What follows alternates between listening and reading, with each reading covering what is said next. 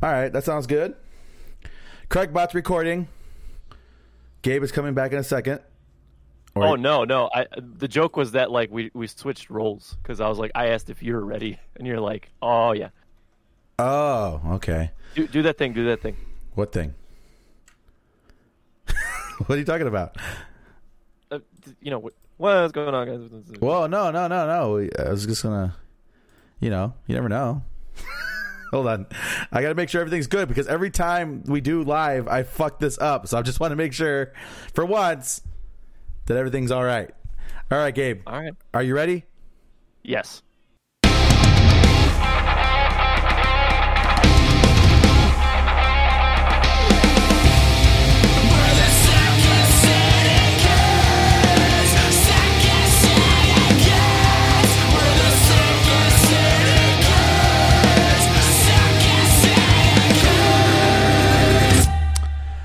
What's going on, guys? Welcome to the Second City Kids podcast, episode number 161. 161. We are back on a absolutely gorgeous day on the south side of Chicago, Illinois. I am your host, Jacob, and of course, I have my co-host extraordinaire. That's your cue.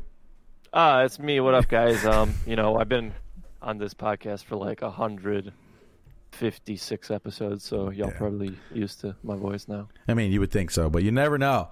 The world is a strange place. But yeah, man, it's been 2 weeks, 3 weeks since we've done a show. All right. I just wanted to get something out there because we do have some stuff to talk about and stuff that I wanted to still be relevant when the next the next podcast came up. So that's what's going on right now. But yeah, we are back. Like I said, it's been a couple of weeks. How are you feeling? How's everything going on, buddy? Good, man. We doing all right. Like I said, it's an absolutely gorgeous fucking day out. So nice. We were driving around with the top down. Things of that nature. Took up photography recently, so that's that. The man with too many hobbies and not enough time. I feel. Bro, so I was kicking around on, I think it was your Twitter. Was it your Twitter? And you had some killer red pants. Oh, dude. People love or hate those pants. You know that? It's like drawn a lot of controversy. Really? Yeah. So they're okay. So for everybody listening in, I bought these. They're essentially dress pants, but there's like a rose print on them, and they're in this like red color, right? And I saw them. I was like, I have to have these. Like, this is like totally like my style, right? Yep. Bought them, came in, and we were going out Friday for somebody's birthday. Threw them on. And I wore that granddad shirt, right? Yeah. And like people were like, oh my God, this is so gaudy. And then on the other end of the spectrum, they're like, oh my God, I fucking love it. And I'm like, man, these are some controversial ass pants, huh? Well, so like the people who don't like them, what's the beef? They're just like, they're either like, oh, they're too tight on you, which is like, if you know me, I wear tight fucking pants. It's like nothing new, per se. And then the other thing is like, dude, like they're just so loud. I mean, like, I don't think they were that bad. They could have. I've definitely seen worse. They could have been like mustard colored. You've seen me wear more questionable things. I have. If we're being honest. Here. One time, Gabe came onto the podcast with a flannel shirt and a Slipknot bandana over his head, looking like a vato. Oh yeah, and I had a T-shirt, and then the flannel was only buttoned at the top. Yes, yeah. So I had the aviators on. I correct. Was like, hey, Holmes, you ready to record? I've definitely seen Gabe in more suspect attire than those pants. But my wife was like, what? I was channeling. My wife was like, "What is wrong with your friend?" I'm like, I didn't think they were that bad. I don't know. But that. So your wife commented on my pants. Yeah, she's like, "Did you see what Gabe was wearing?" I'm like, "No," and she showed me. I'm like, "I don't think it's that big of a deal." And she's like, "Oh my God, they're so bad." I'm like, "Okay, whatever." You see, it draws controversy. I didn't think it was that bad, Gabe. I'm on your side on this one. All right. Thank you. But yeah, I just thought it was hilarious. So many people were like, "Dude." Yeah, for sure. Hopefully, maybe I'll make that the cover episode. The picture of the cover for the episode. Pants. Yeah, just you and your pants. We'll see. Or replace the red in the logo with like the pants texture. I might have to do that. I'm gonna have to find somebody to do that. But yeah, so send it over to me. I can knock that out for you. Oh, do it. Okay, cool. So that's what we're gonna do. But yeah, I'm glad that you're having a grand old time. For me, same old stuff. Working. Adriana's got a budding business that she started up, and it's going pretty well. She's doing baked goods, and Oh, that would have been an excellent name. I don't anyways. But yeah, she's doing baked goods and stuff, custom made orders, a lot of fruit related, like pastries, and it's going pretty well. She made a coffee cake for my sister today. So, other than that, managing that, making sure she's not spending too much money on that. That's what I've been doing, So yeah, her stuff looks absolutely gorgeous. I see it on Snapchat all the time, and I get hungry. Yeah, it's very, very good. And outside of streaming from time to time, which I've been trying to do a little bit more of, rearranging my office. I don't know if I did told you about that. Me and the baby switched rooms, so the baby got the bigger room now.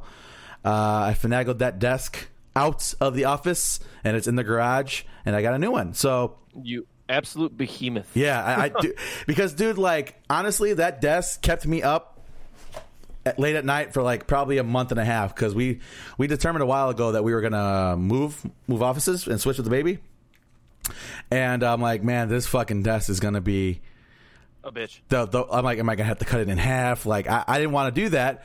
It was something my grandpa worked on. I didn't want to have to cut it in half. But if that's what's gonna have to be done, it was gonna have to be done.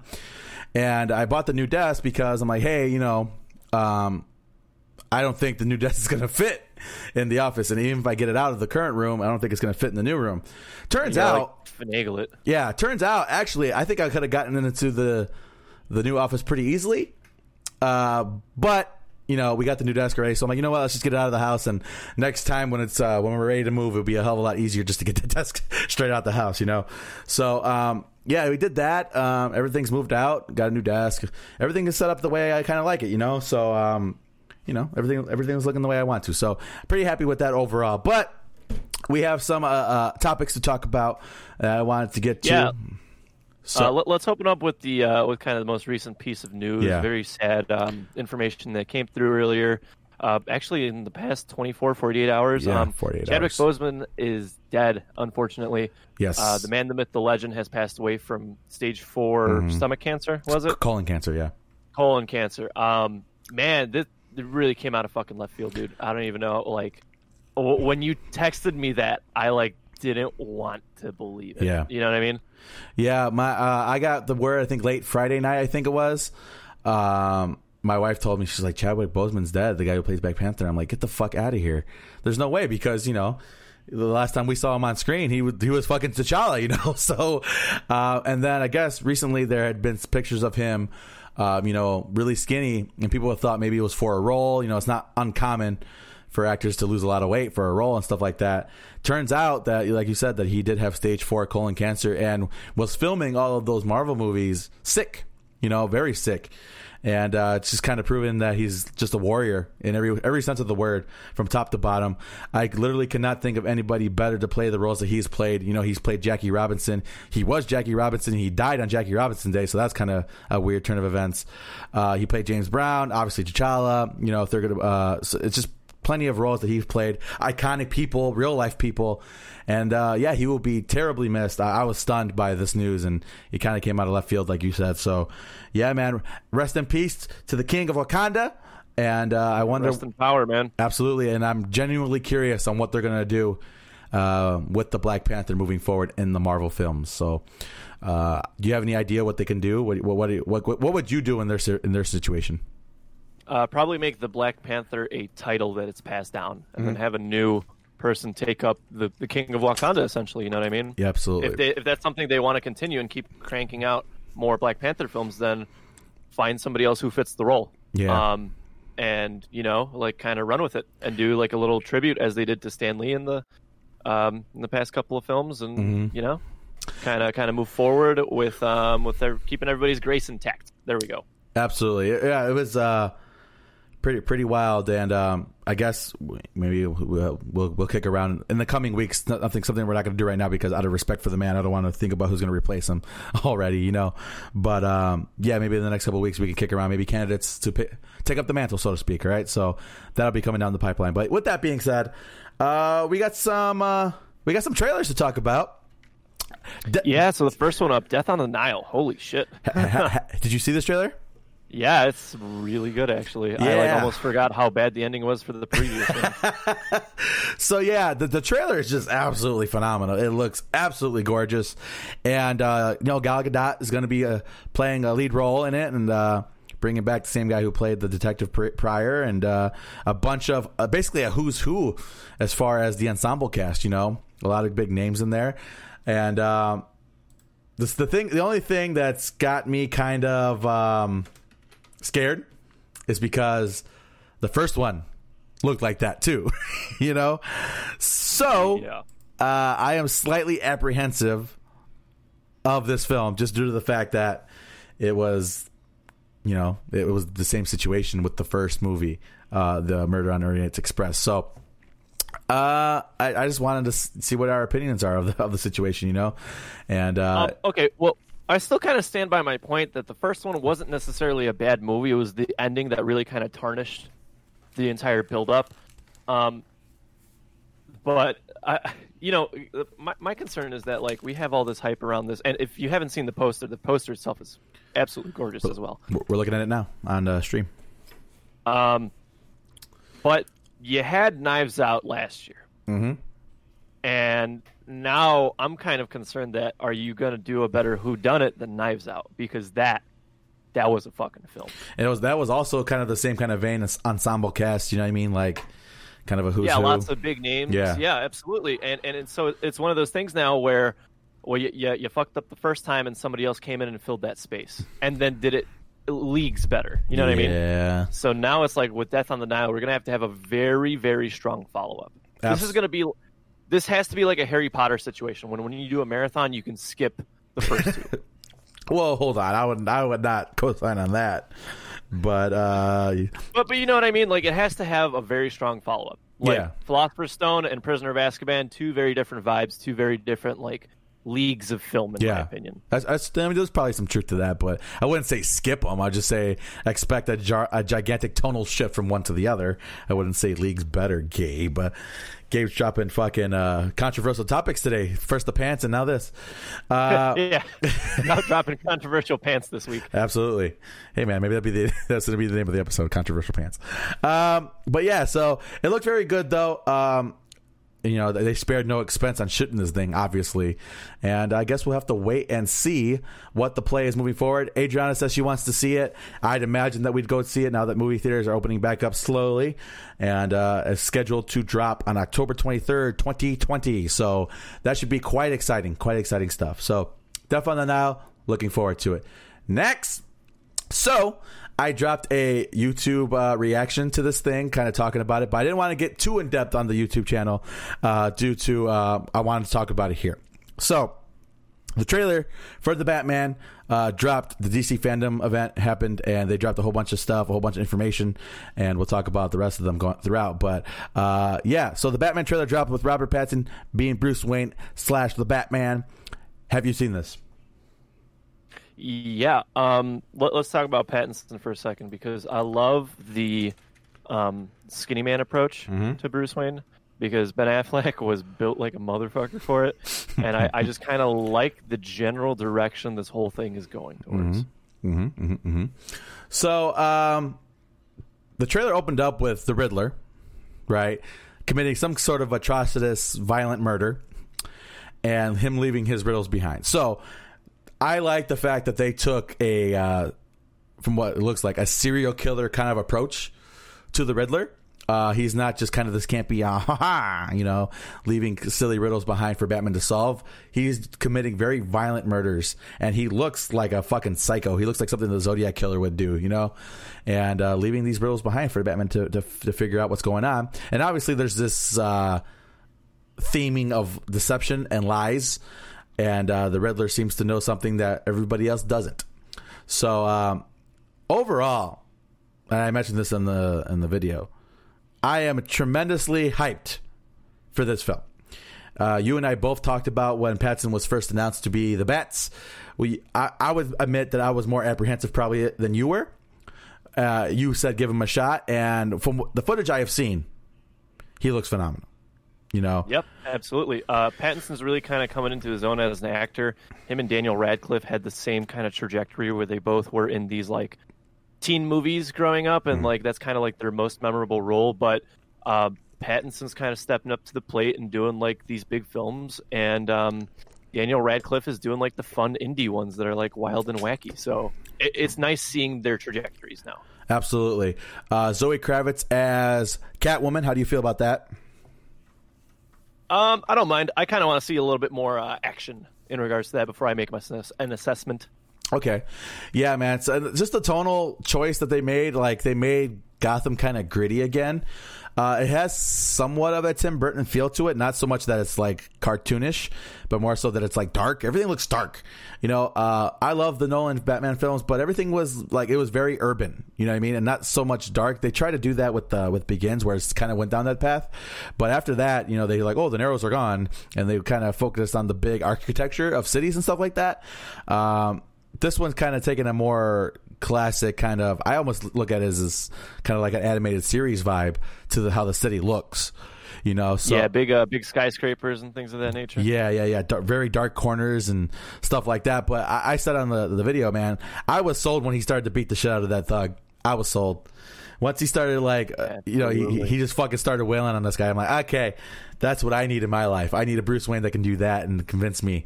And he convinced me, man. I'm excited for this. It is expected to drop next year on October 1st, 2021. And I am just jazzed about it. Just fucking oodles of excitement for this. So please give the trailer a chance. Give Robert Pattinson a chance. And I don't think he's going to disappoint us. I really don't. And it's so scary because I am so terrified when they pick a new actor to play Bats, just because I don't want them to fuck it up, just because we have Val Kilmer and fucking George Clooney in the rankings. Hey man, it's the same story with the Joker legacy. Every time a new actor's announced, everybody's like, oh, well, he'll never be as good as X. Same thing with Heath Ledger, man. Well, we had this conversation. Yes and no, because at least I think it's fair to say that in all the iterations that we've had of the Joker so far on film, there hasn't been a bad one really, other than Jared Leto. But there really hasn't been a bad one. You know, Heath Ledger did really well. Joaquin Phoenix did really well. Jack Nicholson did really well. For Bats, we have bad Batman actors before, so it is a little scary to take that jump. But I'm sold. I'm glad that we got to see Batman with in eye black. Like, that's something we should have seen a lot, like Bruce Wayne with the eye black, because every time in these films when Batman takes off his cowl, there's no eye black, even though he's clear as day eye black when he's patrolling the city. I don't know. It's just one of those little things that drive me nuts. Bruce Wayne should look like he just came back from an MCR concert after he takes off the cowl. Exactly. But yeah, all right. Very excited. So this one's moving on. Yeah. So the Texas Chainsaw Massacre sequel, they were gonna pull a Halloween and just be like, oh yeah, all the weird in between ones don't matter. This is the actual sequel. Okay. Are facing some sort of issues. So we're about a week into filming, and the director pretty much said, nah, fuck it, I'm not doing this. What? Yeah, he said, I'm not doing this. And so now they're just kind of in limbo. I don't know if they have a backup director on plan, but he said, I'm not doing this. And I we didn't read into it too much in regards to the whys or the hows, but he said, nope, no mas, and left production. And you said you don't know the reason? The Texas Chainsaw Massacre. No, we don't know too much detail, but he pretty much just got up and left. And I thought that was kind of amusing, kind of sad, that a week into filming, the director just goes, no, I'm not doing this. That is strange. Very strange. Just hand it over to McBride and... Would you stop? No, I'm playing, of course. You know, the original Texas Chainsaw Massacre was and still is a pretty solid horror film and such. I don't know if a sequel, reboot, or anything of that nature would... I honestly don't think it would hold up as well today as it did years ago, in my opinion. I mean, it's a fun film, but like I rewatched it a couple months ago, and it's just kind of silly to an extent, if that makes sense. Yeah. So I'm reading. Apparently, they shot about 48 hours worth, or they were working for about 48 hours, and they got some footage done. And Legendary, who is behind the film, is scrapping everything that they did. So I'm inclined to believe that there was a severe disconnect as far as creative decisions between what the directors were doing versus what Legendary wanted them to do. That's my belief on that. Yeah, that sounds about right. Gotta love the corporate America side to making movies, right? Which are pieces of art. But that's a whole nother debate for another day. That being said, do you think Texas Chainsaw Massacre needs a sequel, reboot, or anything of that nature? I mean, I wouldn't be against it. I think, okay, when it comes to slashers, like, especially slashers that I'm not, like, super connected to, I'm not really worried about that. You know what I mean? I think the whole fact that there's a million sequels to all of these things is just part of the charm, you know? And they've rebooted it before. They've redone this before and all that. But you said this is supposed to be like a sequel to the original. But still, you know, they rebooted this series before. And I think the 2003 Texas Chainsaw Massacre was actually pretty well done and super terrifying. So, yeah, I'm kind of for this. I'm looking for, I mean, maybe not so much with the issues. I guess we'll have to wait and see how it starts to shape up. But that is kind of wild that they have, that they full bore just said, you know what? You guys are going to have to go elsewhere with that. Did I tell you? Yeah. Did I review Dr. Sleep on this podcast? I believe you did, yes. Did I? Okay, I just wanted to make sure because I was drawing a blank. Okay, cool. You fucking loved it. I did fucking love it. But yeah, so very interesting. Very interesting. I'm for it. What do you think, Gabe? You think they should, do you feel like it's a movie that needs a sequel, or what's your opinion? If we're being honest here, man, the only slasher sequel I want to see is Freddy vs. Jason 2. Kind of at this point. You know, excluding the whole Halloween thing, because we're both really excited for that. Yeah. That being said, dude, there's some things you got to let go. You know, there's some things that stay in the 70s and 80s. And I'm sure someone can pull it off, but with the way this movie is going, is it worth the time and money invested? Not a great start. That's the thing. That's something the studio has to decide. Mm-hmm. Not a great start for this film. So yeah, man, that's interesting. I'm genuinely curious on how this is going to shape up moving forward. All right, next up, Dave. I'm sure we've talked about this before. So Little Dicky got his own TV show, right, on FX called Dave. I actually watched it a couple weeks ago with the woman. We went straight through it. There's like, I think 8 episodes to it. And it's basically a semi-autobiographical look at his career. And it is fucking hilarious, bro. There are scenarios in this show, the series, that just fucking had me laughing, but also weird and you know, needed parts where there's like a lot of heart, you know, a lot of like kind of those slowed down Full House moments where like they're actually talking about actual feelings and stuff. And I kind of liked it, man. It's ridiculous. It's absolutely ridiculous. But they actually do a pretty good job of making the Little Dicky character and Dave kind of a symbiotic kind of a thing. So it is quite funny. I think you would enjoy it. And they actually do, like I said, a pretty good job talking about a relationship because he has a girlfriend in the series. And as he's going throughout the series, he has to make some difficult choices between his relationship and his career. And like I said, semi-autobiographical. It is based on kind of what he went through and he experienced. So I'm a fan of Little Dicky. We've talked about that in the past. And I think everybody who's a fan, or even if you're not a fan, you should give this show an opportunity because it is quite funny. So check that out. I think it's on Hulu, the whole series. So definitely check it out. Awesome. Paranormal Activity, the reboot. Yes. It might be the thought of a reboot might be more terrifying than the concept of the first one.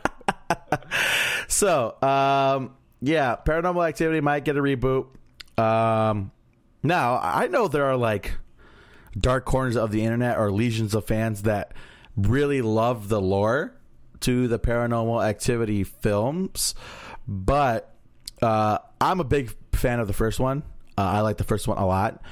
But my question is that are they going to try to recapture kind of that crazy magic that they had with the first one, like kind of keep it simple, or are they going to go full bore and lean into kind of the lore that the other movies established? You know what I mean? Like, because at the end of the day, the first film was just a budget film, simple concept that a guy did in his house, you know, in like a 2-week time period.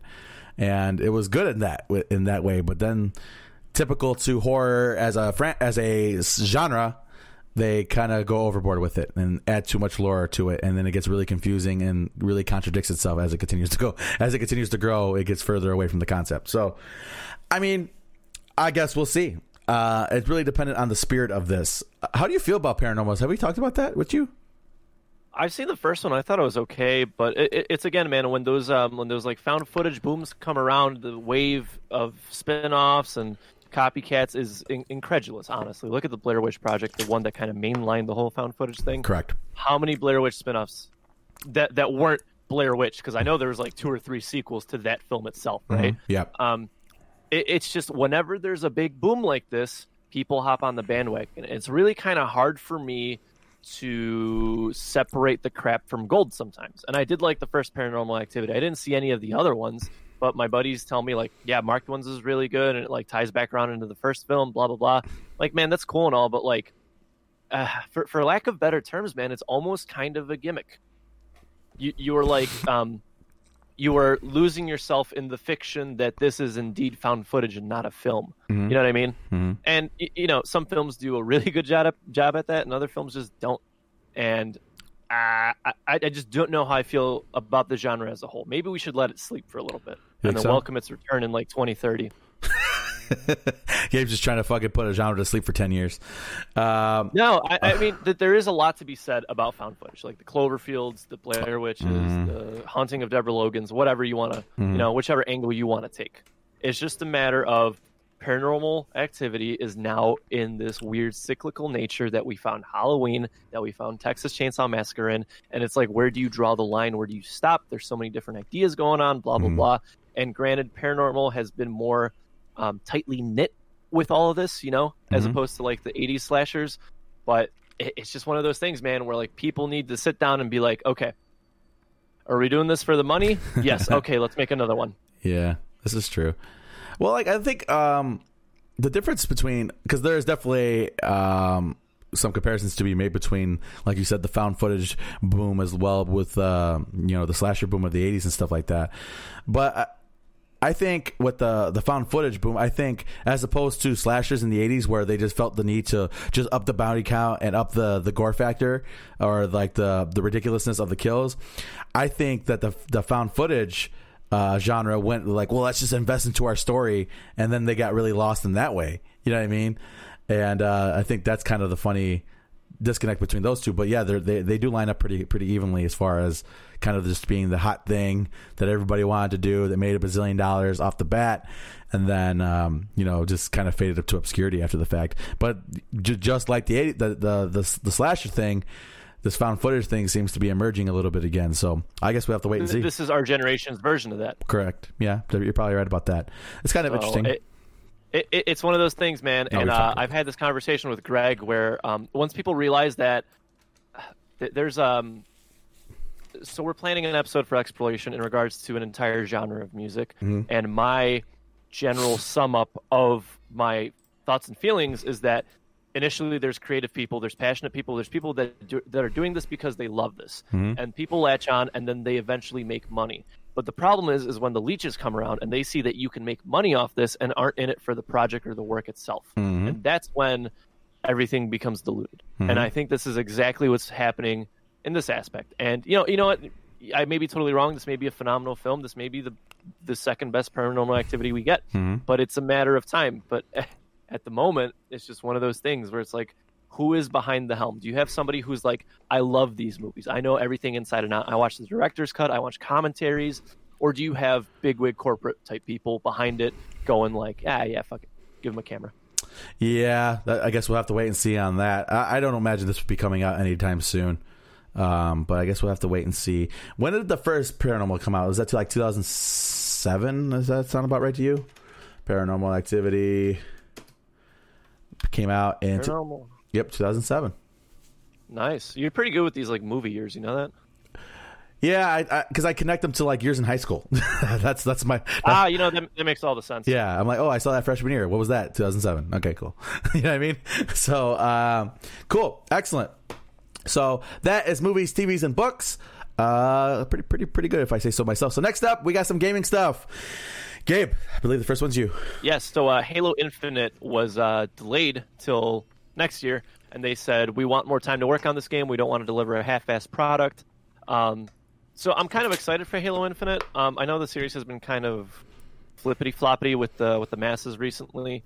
That being said, I think I kind of have an issue with their presentation of this. Now, I don't actually know if the game is done or not. So, you know, take this with a grain of salt. I think they're delaying it because the whole pandemic thing, bro. I feel like, especially like artists and musicians are sort of delaying their releases to when things eventually start to normalize. You know what I mean? Yeah. And I think what Microsoft and 343 Industries are doing at the moment is that they're waiting for the Xbox One or the Series X. There we go. The Xbox Series X to kind of come out, get some footing, and then they're going to drop it. Yeah, I could see that. Because you think that a franchise like Halo would be a drop title, like a launch title, right? Yeah. So, and like I said, I really don't know. Maybe they're just not done with the game, and maybe it's just one of those things. Like, there's rumors circulating the internet that like they're going to drop multiplayer first, and the story will come at a later date, like some franchises have been doing. And that, like I said, take all this with a grain of salt. All we know is that it's delayed, and the reason they stated was that they want more time to deliver a better finished product. That they need to put that clear coat and that sparkle on it. Totally respect it, but I don't know if I believe that 100%. Yeah, that's a little funny. So it was supposed to drop this year, you said? Yeah, when was it supposed to drop? Let me look. Okay, hold on. Halo Infinite. So it was supposed to drop December 2020. Oh, okay, so I mean, I think it's very much possible. I think once it's delayed until next year, so 2021, and it was supposed to be a launch title. So I was right. Okay, so I'd imagine that with like you said, with the pandemic and whatnot, that this is like during this phase of time was when the game was going to get into like crunch time, because we've read articles about crunch time when it comes to the gaming industry, right? How they have to hit their mark, and with the pandemic, it's like, well, everybody go home. How are you supposed to hit that mark when everybody's forced to go home? So I could see that being a problem, or being the reason why it got delayed, for sure. I could for sure see that.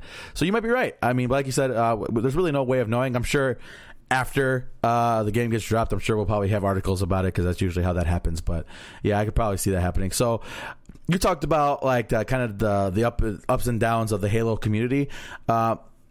Now I'm an outsider when it comes to the whole Halo thing, because I've never owned an Xbox. So when is the official line in the sand when it comes to Halo fans? Like, because from what I understand, obviously the first Halo was like universally loved. Was it the second one, the third one? When did the games or the community start to get split on public opinion on the matter? Well, I think everybody has a favorite Halo game, but I think the community started to get divided around the Halo 4 mark. Mm-hmm. And the Halo community is very like cyclical in nature. So when the new Halo comes out, everybody's like, oh, well, the previous one doesn't that bad. And then the 1-2 prior, they're like, oh, that one was phenomenal. It was the best one. Yeah. And then it kind of cycles through. And then actually, no, I rescind my comment. It's when Halo Reach came out that people were starting to get divided on these things. Mm-hmm. And it's just one of those things where you play the new one and you initially hate it because it's not like the old one. They made some weird changes that you're not used to. Mm-hmm. And then you get used to it, and then the new one comes out and you're like, the previous one wasn't that bad. And then now you find yourself playing the Halo from 2 gens ago talking about, yeah, this one's the best one.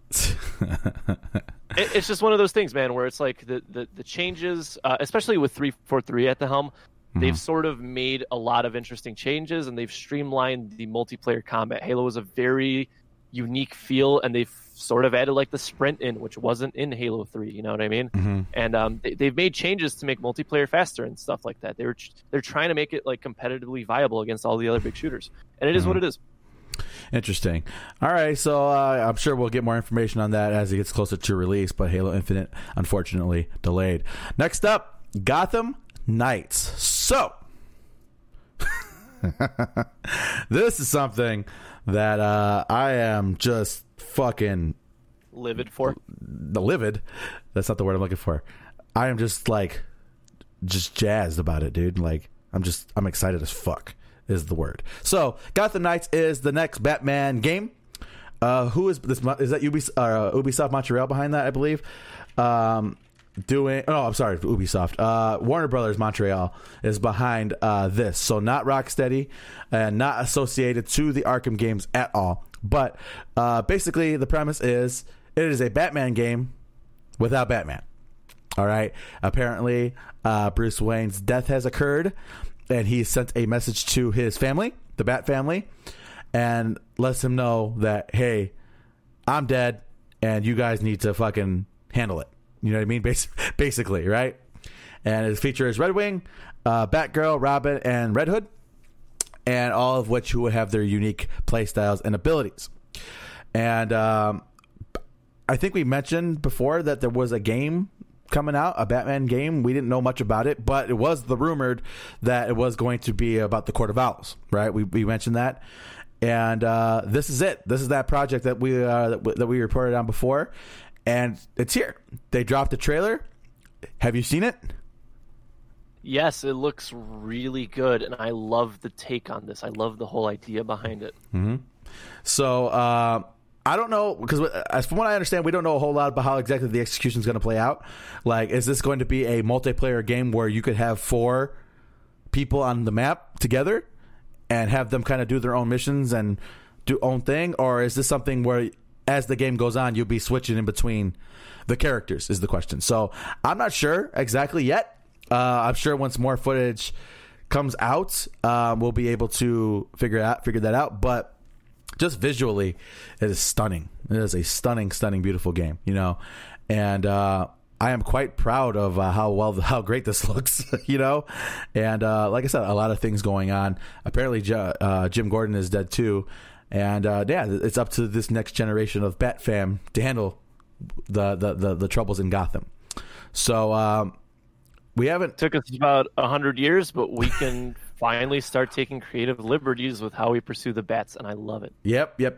And just one of those things that really blew me away over the DC fandom situation is just it just looks ridiculous, you know. And man, I'm just excited about it. So it is Tim Drake, Robin. That's something that I was curious about. All right, so yeah, apparently it's dropping next year as well, 2021. I'm definitely gonna get it on the next gen for sure because it just looks too good. You can't not. And they showed us a little bit of footage, and it kind of had I don't want to say an RPG kind of feel to it. Well, maybe it did. Where it kind of had like when you do damage to people, it had like numbers pop up over their head. So I thought that was kind of interesting. And like I said, it looks like it's not Arkham, which is going to be a nice change of pace. The Arkham games were excellent. The combat was really fluid and kind of freeform. But it looks like this is kind of a different take. And just excited.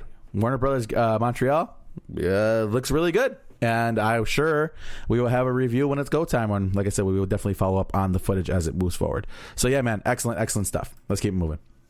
So Ghost of Tsushima is, I guess they're dropping co-op. Right, where you and a buddy will be able to hop into the open world of the Ghost of Tsushima and fuck some people up, fuck up some Mongols, and I'm excited about it. I'm still playing the game, haven't finished it yet. I just honestly, dude, I've been getting lost in the side missions and stuff. The game is beautiful, man, and the way they present the side missions feels of the same quality in a lot of ways of like the main story stuff. So especially when it comes to a lot of artwork and all that. So it should be fun. If you're a PlayStation person, I would recommend getting Ghost of Tsushima and playing it and having a good old time. But yeah, that's coming too. Next, let's get into it.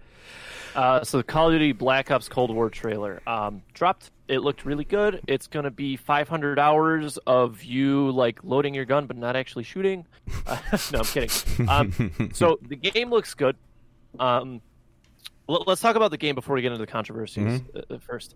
I think that with the Modern Warfare Legacy, the new one is so massive. How are you going to push a new Call of Duty on us? You know what I mean? Like you're going to have your people that buy the yearly COD every year, et cetera, et cetera. Yep. But dude, this one has some crazy staying power, and with the sheer amounts of love and content updates it's getting, I feel like you're going to have a hard time getting a lot of these Modern Warfare players to hop over to Cold War. Yeah, I can see that kind of being a problem. Yeah, I can see that being a problem. But the thing is about this, I think Call of Duty has kind of taken a weird turn in the last couple of years where they were not very story-centric at all. And obviously with the new Modern Warfare that dropped last year, it became very story-centric. Like they had a lot of well-thought-out moments in the story and a lot of very interesting, intriguing kind of ways they took the story and made it kind of cool. Made it cool to like the Call of Duty campaign again. Right. And then Black Ops, and you and I mentioned it before, being one of the most centralized when it comes to the story, how it was very important to the package, and the previous game not having it, you definitely missed it. And this, it just looks really good. It just looks like they took their time with it, even though they were rushed, because they dropped the developer in the process. It just looks really good. It looks well thought out, and apparently a lot of this stuff is based on real life situations. And that's exciting, because it's almost like a history lesson in some way. Now, obviously, they're going to blow up some moments and stuff like that and make it a lot cooler than it actually was, especially when it comes to the Cold War, because there's only so much you can talk about. But, they took some moments and it looks really, really cool. I wanted to talk about how they revealed this thing real quick. So, I've never seen such active cross-promotion between developers. Or between studios, between Infinity Ward and Treyarch before. But in Warzone, they had a whole event that went down for the reveal trailer. Basically, you hopped in a Warzone map, and they had like a little objective for you to complete to unlock like a blueprint.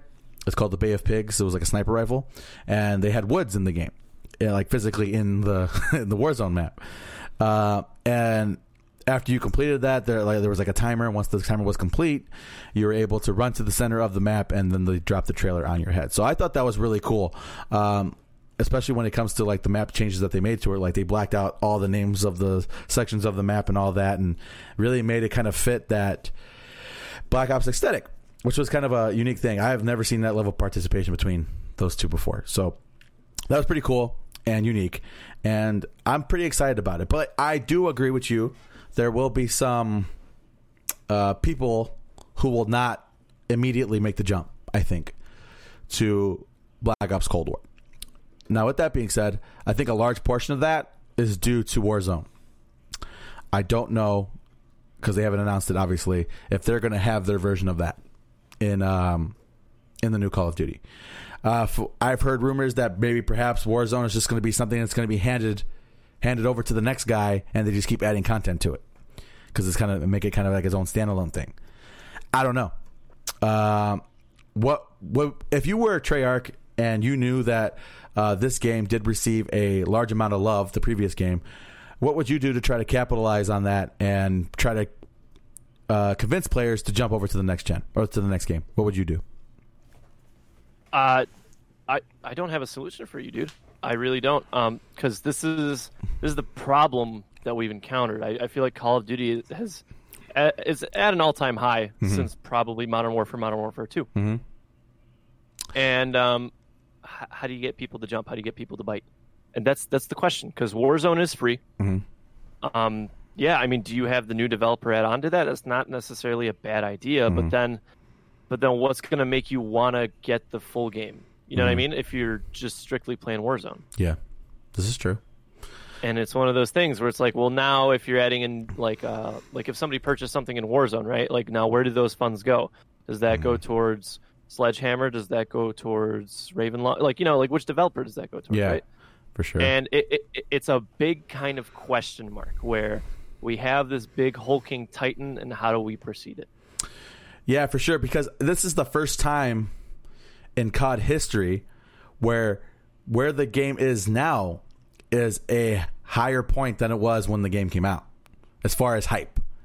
Oh, absolutely. Because you've been there. The new Call of Duty comes out, everybody loves it. It's the most hyped thing in the world. Everybody says it's great, and then as time goes on, public opinion starts to change, and people slowly but surely start to fall off and just wait for the next one. Now I'm a Treyarch fan, but I was just starting to get comfortable with my spots in the new Call of Duty. Now, am I going to get Cold War? Absolutely, because I am a Treyarch fan and I love the Black Ops name. But for a lot of people, like you said, it's going to be kind of hard to just leave Modern Warfare because they're in the middle of a new season right now. The game drops in November, so that's 3 months from now or 2 months from now because we're at the end of August. What's next? It's going to be kind of hard to tell. Are we going to have Blackout 2? Because the first Black Ops or the Black Ops 4 had their version of a battle royale. I don't know. I guess we'll have to wait and see. But it's definitely Activision's got some card sorting to do. Absolutely, because sure. It's definitely a spot they haven't been in before. Because usually they'd be able to hype up. Oh man, the new game. Thanks for playing the old one, but the new one's going to be this one, that, and with the way they kind of introduce content to Modern Warfare. It's kind of hard to just let that go, especially if they're planning on not doing the exact same with Black Ops Cold War, So, but with that being said, man, visually the game is fucking stunning. They said the footage was recorded using PlayStation 5. It just looks just fucking ridiculous. Oh my god. So yeah, definitely going to be interesting with that. You said now who you added? And, yeah. Go ahead. So the trailer was banned in China because it showed footage of Tiananmen Square. That's kind of it. Really? Yeah, no, it's banned in China. At least the trailer. I don't know if they're going to ban the full game or if they're going to have to make a Chinese version. But, yep, it showed footage of Tiananmen Square and, you know, the whole suppression thing going on over there. So, yikes. Yeah, big yikes. Excellent. Okay, not excellent, but interesting. All right, Siege. So, the game that continues to grow and just continues to get better, kind of in the same vein as that Modern Warfare we were just talking about, Rainbow Six Siege, man. They have introduced some very unique changes to Siege this season, like game-altering changes. Outside of the fact they released a new operator, the operator's name is Zero. You may know him as Sam Fisher of Splinter Cell. And first off, he looks fucking badass. His gadget's amazing, and I love the age they put on him. Yeah. And he's like, these fucking kids need to get off my lawn. Basically, that's what he looks like to me. Shit, because he's like the original, right? I guess in some kind of weird way. So they had that action, but they've made some severe changes to the gameplay in a very interesting way. So, number one, reinforcements. Reinforcements aren't the way they used to be, because it used to be every op would get 2, right? And you were expected to, put it on the map, and everybody was expected to use their reinforcements, all that, right? Now, it's in a pool. It's a pool system, right? So the team gets 10 total, and one person could put down all 10 if they wanted to. You know what I mean? And that's unique. That's something that actually I think it's a wonderful idea, because I think it'll make roaming and anchoring a lot easier. Yeah, absolutely. Because like I said, you could kind of, instead of having just your teammate run off and kind of not drop their gadgets or not drop their reinforcements, you could do it for them, and you could kind of strategize that way. It becomes part of your strategy, making sure people reinforce and all that, and having the pull. I think it's kind of a unique change. Also, another big change is that some operators will come with a hard breach, like a gadget that they can hard breach reinforced walls. Now, so that's unique. It kind of changes the dynamic. It's not a situation where you kill a thermite and you kill the thermite and the fucking Habana, and suddenly there's no way to get into your site. There are multiple people who can get in, and also kind of a unique change of pace. Why do you think they made these changes like that, Gabe? I really don't know. It feels like a hard nerf towards the hard breachers, if I'm being honest with you. I'm kind of a little bit upset with the way they approached that, I guess. It really depends on how big these holes are going to be that the gadgets make. They are climbable. Like, you can climb through them, but it's not the same size as like a thermite. It's like half the size, but you can climb through it. It's foldable. Yeah, I still kind of on the fence. We got to see how it plays, because Ubisoft's pretty good at, when they make changes and it's god-awful, they'll fix it. Yeah. So we'll see how it plays. I don't like the idea, but I kind of understand the utility behind it. Mm-hmm. It's just one of those things we got to play by ear. Do you think it'll increase the speed of the game? Oh, I think it'll make those last-minute clutches a lot more butt-clenching, that's for sure. You think so? Oh, yeah. Okay, interesting. Yeah, man. This is a game that continues to evolve and get better. They made changes to Chalet. Interesting changes just overall, man. I need to hop back on. It's been a while since I've played Siege, and I really want to get back into it. So maybe that's something that I'll have to stream down the road, because now it's almost like a completely different game from when the last time I played it, which is maybe about 6 months ago. So very unique. And again, Siege, you and I have spoke wonderful things about it in the past, just continuing to be the game that evolves, and that's why it continues to stay relevant. So excellent. We're at Ubisoft's supposed half-life mark at the moment with Rainbow Six Siege. Yeah, and I think it's been about 5 years. I think you mentioned that it's on the docket for the 5. So I don't know. I guess we'll have to wait and see if they can make that. They can make that leap and do what Destiny couldn't. I guess we'll have to wait and see. Crazy. I can't believe the game is still relevant. It's insane. All right, cool. Next. Let's get into music news and reviews. So we have 2 topics on here. One of them, Spotify released a new feature called Spotify Sessions. Okay. So it's pretty cool. You create a link, send it to your buddies, and up to 5 of you can be in a session. Mm-hmm. And you can queue up whatever you want, skip tracks, pause play, all that good stuff. Unfortunately, with my group of friends, we can't have anything nice. So the moment we all got in a group session, somebody queued up, like 007 Soundscape, the Shrek soundtrack, Russian war music, and then continuously like pause, played, talking about stop remixing the fucking song and let it play. I did think it was a pretty cool feature, though. Well, in our group chat, don't we kind of have that already, though? Kind of, sort of? With the Discord bot, yeah. Yeah. I'm saying this is like for Spotify, though. You know what I mean? So, like, one of my buddies, when he drives from work home, he'll just send a link, but he'll be like, queue up whatever you want. Interesting. Yeah, so you said this is new. When did they drop this? About a week or two ago. So it's still kind of in the beta phase. There's still some changes to be made and such. But like I said, it is pretty cool. You can queue up whatever you want, and you can kind of... it's a group-controlled music player that everybody can tune into. It's kind of like harking back to the old days, like the 70s, when you and your buddies would get together and bring like your vinyls. You know what I mean? And okay, this one's done. Yeah, except more annoying. Yeah. Yeah, I mean, probably. But it's because it's not our fault your friends are a group of weirdos. But yeah, man, it's kind of cool. What did my wife say? My wife said something similar about the Movies Anywhere app, how you could have a session of people watching the movie and you guys can make comments as the movie goes on. So I thought that was kind of unique. Yeah, man, this is just like with the whole quarantine and stuff like that, we found a way to digitally get together and hang out. I guess it's kind of a weird thing, more so than ever. I don't know. That's kind of cool. But yeah, so there's that. And next, this is also you. Okay, so I put an album on here that I reviewed. This album is called "Sex, Love, and the Infinite Void" by a band called Creeper. All right, where do I deal with it? I want you to imagine if like Gerard Way and Ville Valo had like a weird little love child, right? Okay. And this is what you get with the front man of Creeper. This dude is crazy charismatic.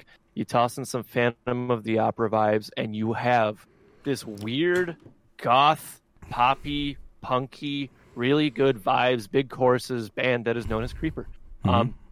And so this album, I was actually really shocked with how good this album is. This is, if you grew up listening to him, if you grew up listening to Yellow Card, if you grew up and you remember what Hot Topic looked like in the old days, you're going to like this, man.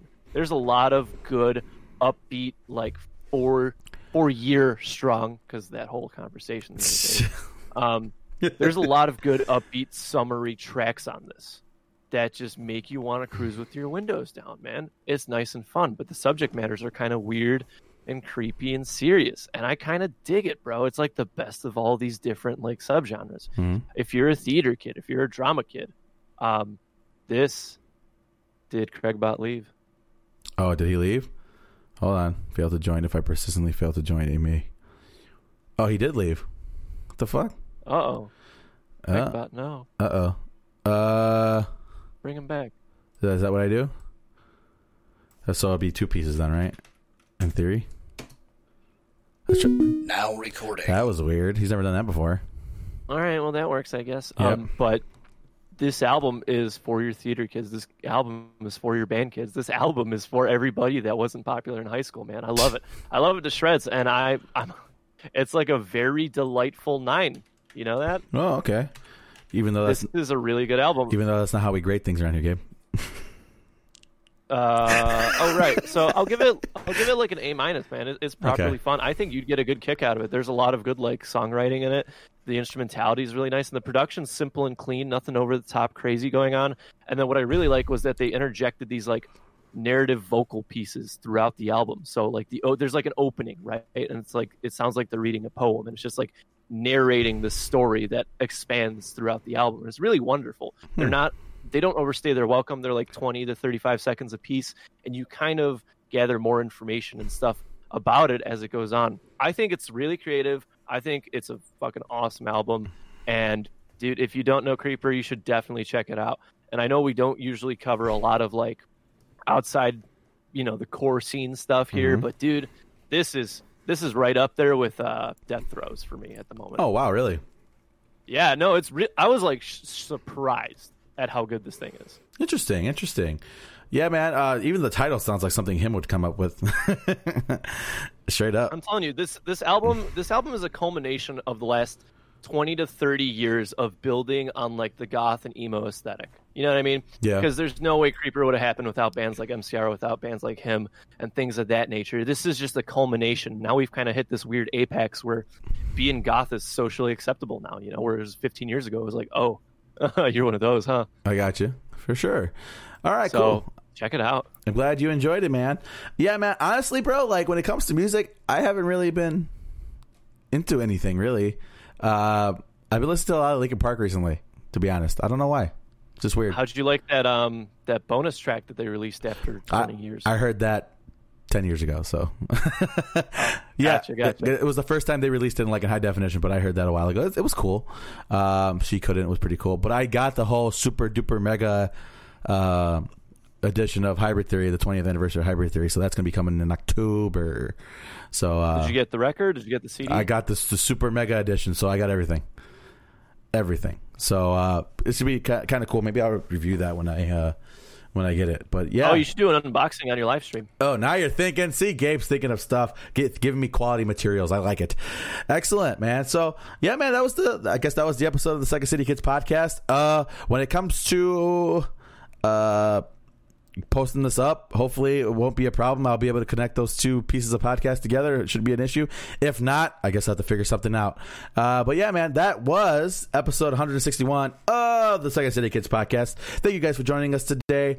You guys know the deal. Twitter, Snapchat, Tumblr, all that. We are at Second City Kids. I've also been live streaming, so check that out. I plan on live streaming a little bit later today, maybe tonight. I don't know what I'm going to do yet, but we'll figure it out. But yeah, so that was the episode of the Second City Kids podcast. Thank you guys for joining me. Signing out for Jacob and Gabe. Deuces.